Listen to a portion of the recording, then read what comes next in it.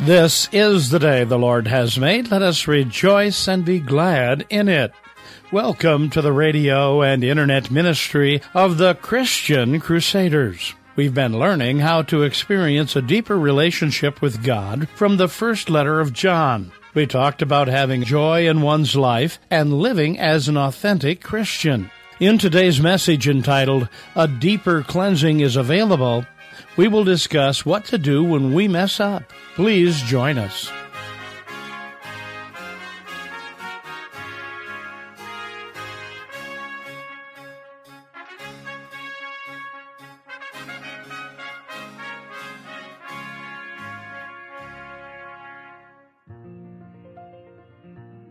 What do you do when you mess up in life?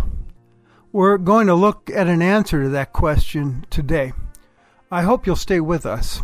We begin in the name of the Father, the Son, and the Holy Spirit. Amen. Let's pray. Merciful and gracious God, we thank you this day for the opportunity to open your word and have you speak your truth into our lives. And on this Father's Day, we thank you for loving dads who strive to provide and protect and care for their families. We also thank you, Lord, for being a good Father to us. Amen.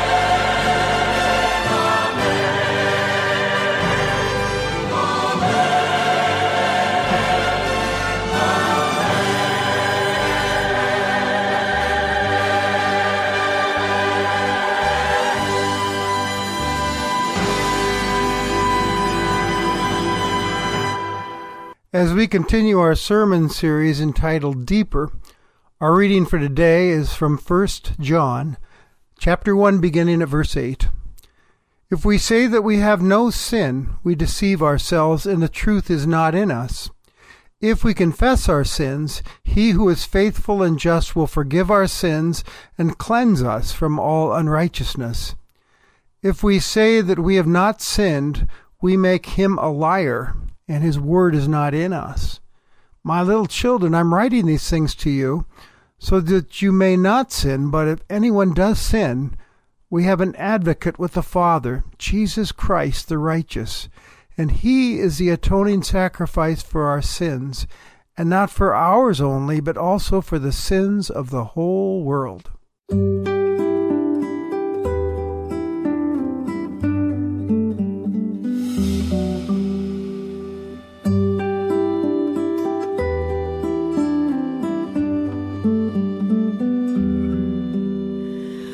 I hear the Savior say, thy strength indeed is small. Child of weakness, watch and pray. Find in me thine all in all. Jesus paid it all to him I owe. Sin had left a crimson stain, he washed it white as snow.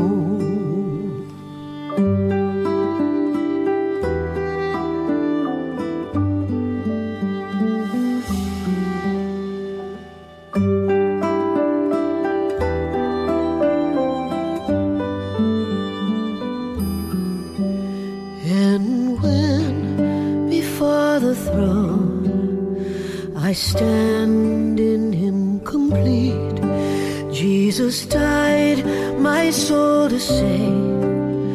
My lips shall still repeat, Jesus paid it all to him I owe. Sin had left a crimson stain, he washed it white as snow.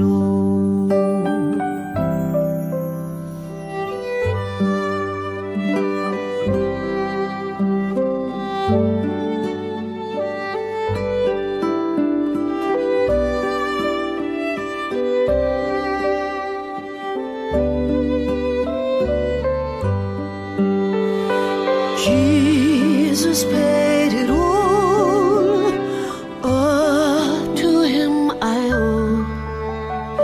Sin had left a crimson stain, he washed it white as snow.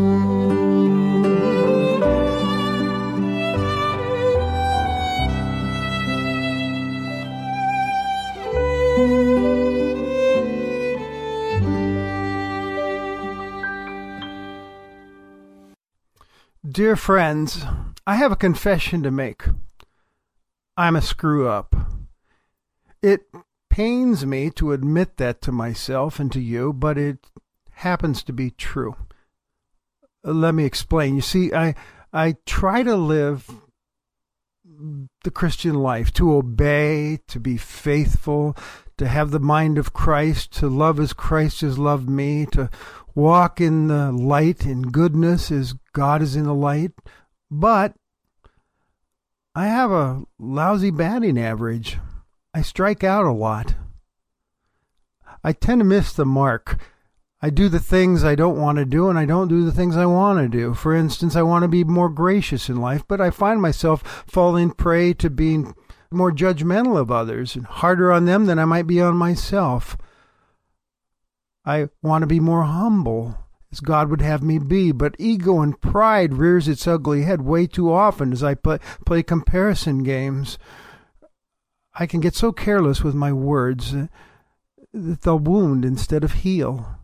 And when it comes to loving, I'm so inactive at that. When it comes to truly loving someone as Christ has loved me, I find that I avoid difficult people sometimes. It's hard to love people you don't like, and when I get home, this is the worst place. I'm inattentive to my wife, and I don't listen very well. I'm downright rebellious when it comes right down to it. I rebel against God's commands. I think I know I shouldn't watch that or read that or say that or do that. It's wrong, I know, but I'm enjoying it. Or there's the iniquity that is within me that Scripture talks about. I'm twisted up inside, contorted. I just can't get things right. Like a piece of warped lumber.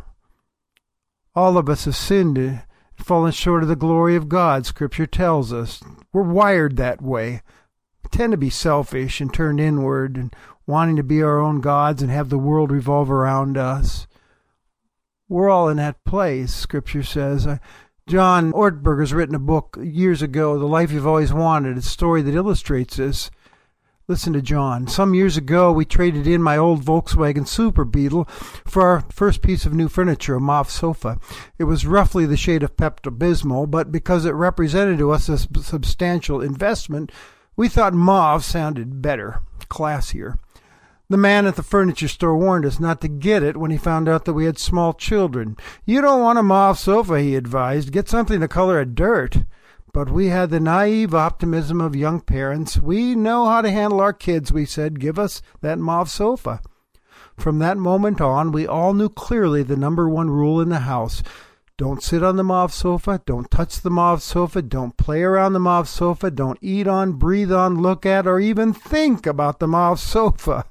Remember the forbidden tree in the Garden of Eden? On every other chair in the house you may freely sit, but upon this sofa, the mauve sofa, you may not sit, for in the day you sit thereupon you shall surely die.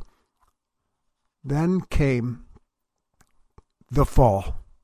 One day there appeared on the mauve sofa a stain, a red jelly stain. So my wife, who had chosen the sofa and adored it, lined up our 3 children in front of it, Laura, age 4, Mallory, 2.5, and Johnny, 6 months.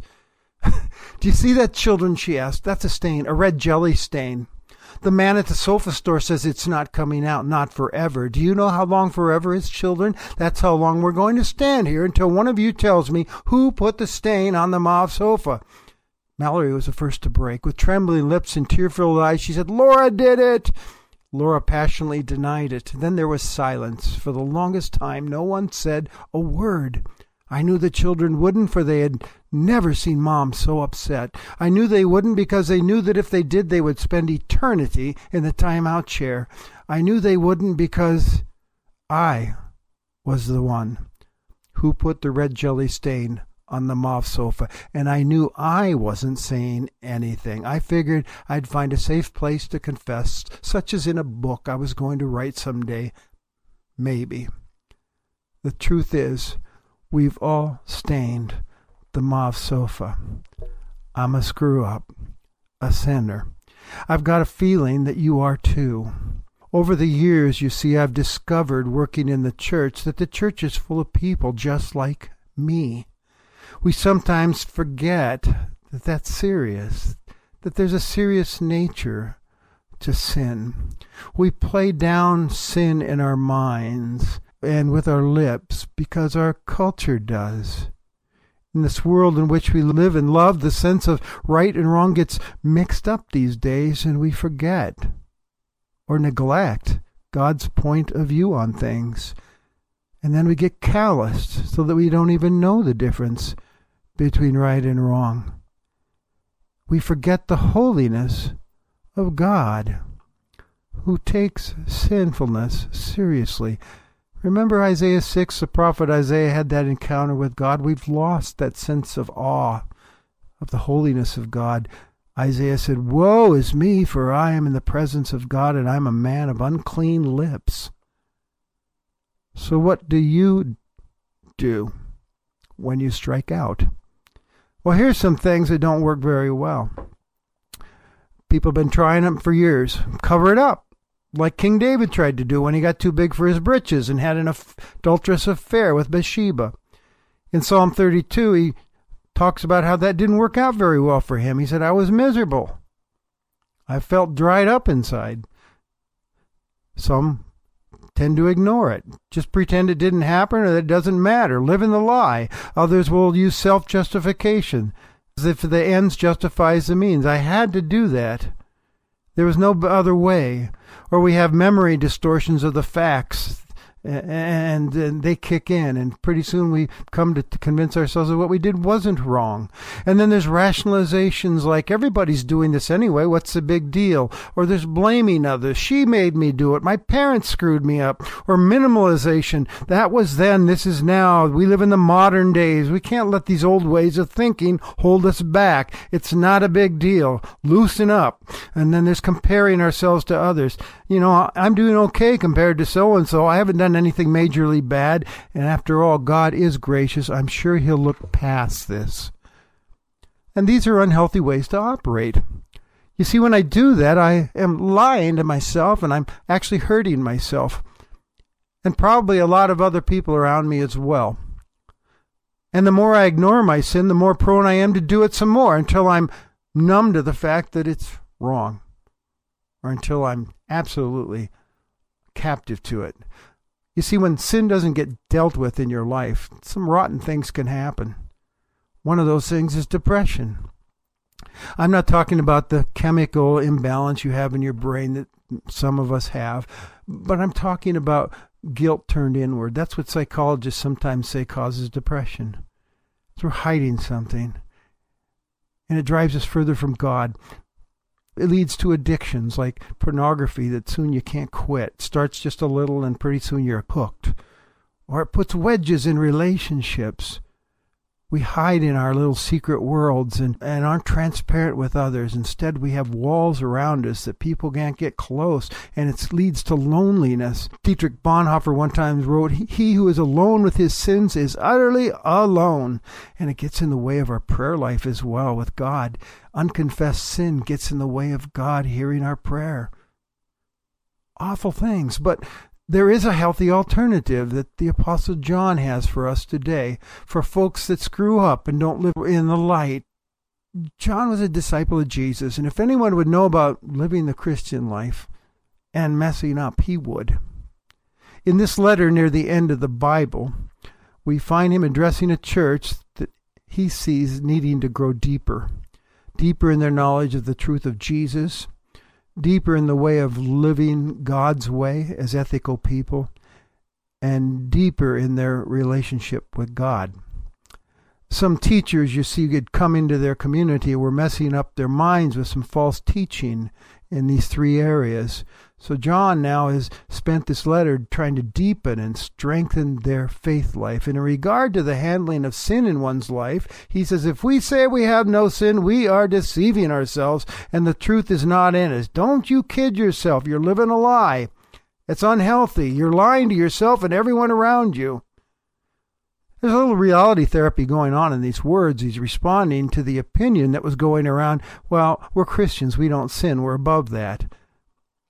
I've run into that kind of thinking even during these days. A guy came in to see me a while back, and he's fairly new in the faith, and he said, I'm kind of bothered by things you talk about in the church worship service. He said, you talk a lot about sin. I don't sin. I said, well, let's examine that. And I took him through the 10 Commandments and asked him some personal questions. And, of course, by the end, he knew that he definitely sins. And then I said, and some people say, well, Old Testament, of course. What about Jesus? These are Jesus times. I said, let's talk about Jesus. So we went into the Sermon on the Mount, and all the more conviction there. Then I shared the news of forgiveness. To deny these things is to call God a liar, John says, and his word isn't in us. We're frauds. We call God a liar, and we show that we're denying the authority of his word in our lives, which is another great sin.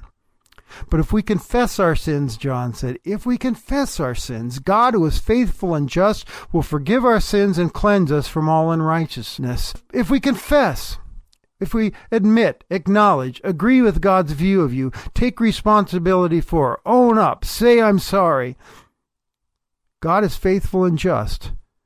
First of all, he's faithful in that we know he's a good God who always keeps his promises, who doesn't turn away from us. He is just. He showed his justice at the cross, didn't he, as he punished sin through his Son, Jesus Christ, who took the wrath of God for us. And the promise is, who will forgive our sins? He'll let us off the hook. We don't have to pay back the debt. I like this definition of forgiveness.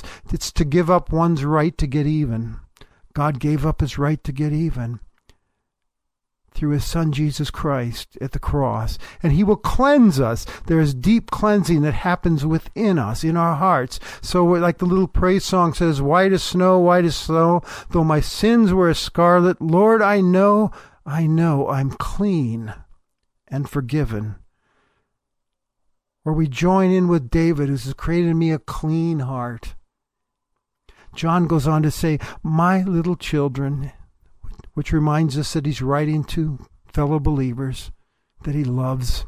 He says, of course I'm writing these things in this letter to you in hopes that you don't sin, that you walk obediently in the light of Christ and love God and one another and let your light shine for Jesus. But if you do sin, we have an advocate with the Father, Jesus, the righteous one. Don't forget about him. He who knew no sin became sin, and he was the atoning sacrifice for our sins. He lived the perfect, righteous life. He was the righteous one. And dying on that cross, his blood pays for our sins. It covers our sins. And John says, by the way, not only my sins and your sins, but the sins of the whole world. God wants everyone to have his forgiveness. The truth is, folks, what John is telling us here today is that confession is a gift from God. Confession is not primarily something God has us do because He needs it. God is not clutching tightly to His mercy as if we have to pry it from His fingers like little children in a game they play with their dad. No, we need to confess in order to be healed and be changed. It's a practice that helps us become new and clean and transformed and free. In practicing it, we are liberated from guilt.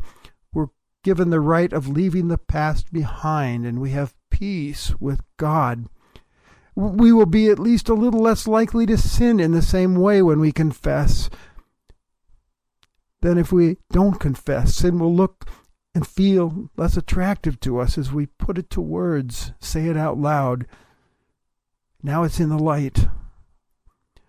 Confession keeps us mindful of what we're doing with our lives, that there is a right and wrong. It sensitizes us to that God has a perspective on things.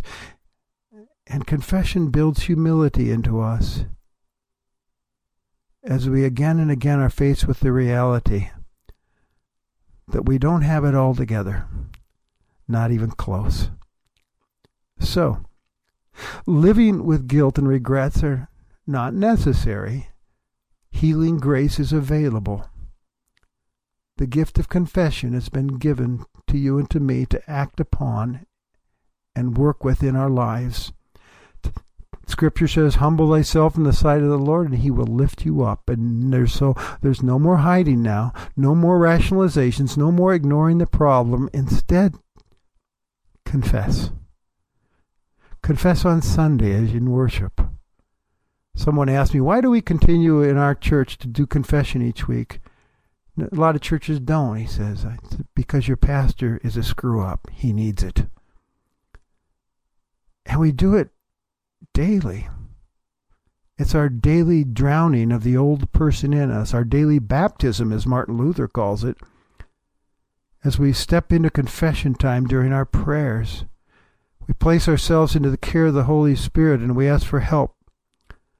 Help us to see, as we do self-examination of the last 24 hours or so, help us to see the thoughts and the words and the deeds that are displeasing to you, Father, that need to be changed, that have hurt others.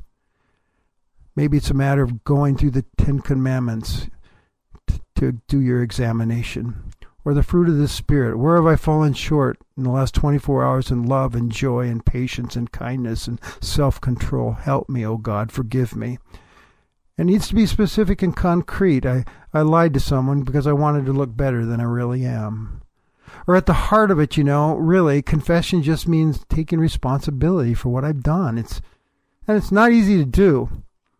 We have all kinds of excuses to slip out of feeling responsible for ourselves, but we need to be taking responsibility, and confession is a time to make a new promise about our intentions in the future. We resolve that with God's help, we'll change.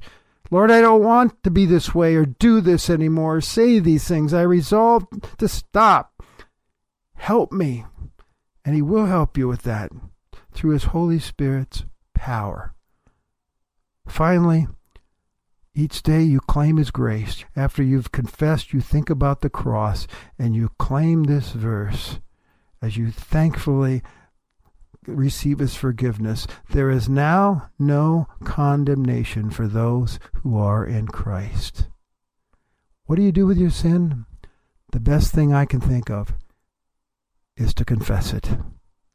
Amen.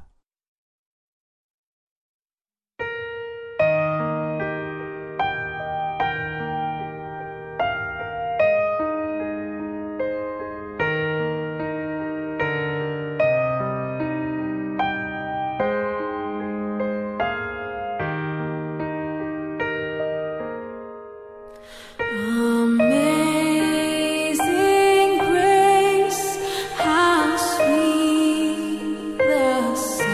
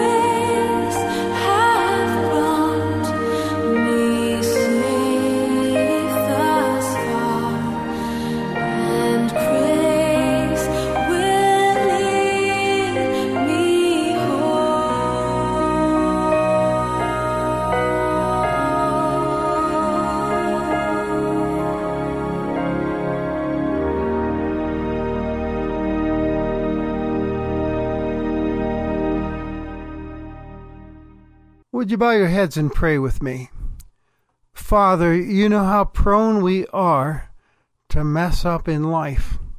Thank you for the grace you've offered us through the life, death, and resurrection of your Son, Jesus Christ. Through your Holy Spirit, Lord, keep us from deceiving ourselves and move us to daily confession and that freedom in Christ that you want us to have. In his name we ask this, amen. Now as you go on your way, may Christ go with you. May he go before you to show you the way, behind you to encourage you, beside you to befriend you, above you to watch over, and within you to give you his peace. Amen. You have been worshiping with the radio and internet ministry of the Christian Crusaders. We pray today's message has encouraged you to confess your faults to God and allow him to make you new, clean, transformed, and free from guilt.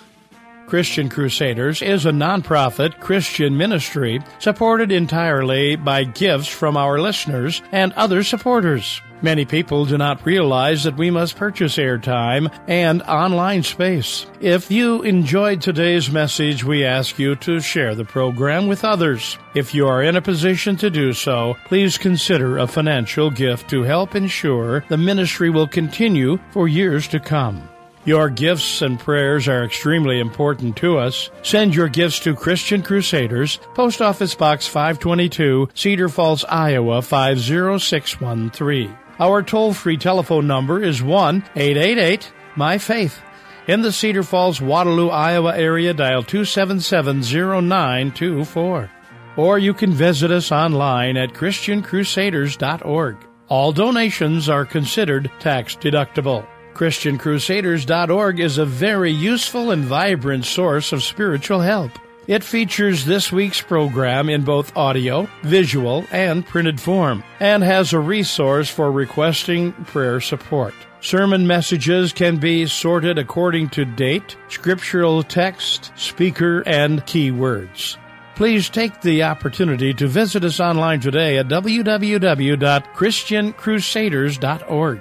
We feel blessed that you chose to worship with us this day, and we pray you will join us again next Sunday on this station. Conducting today's service was our speaker, the Reverend Steve Kramer, Senior Pastor of Shepherd of the Valley Lutheran Church in Afton, Minnesota.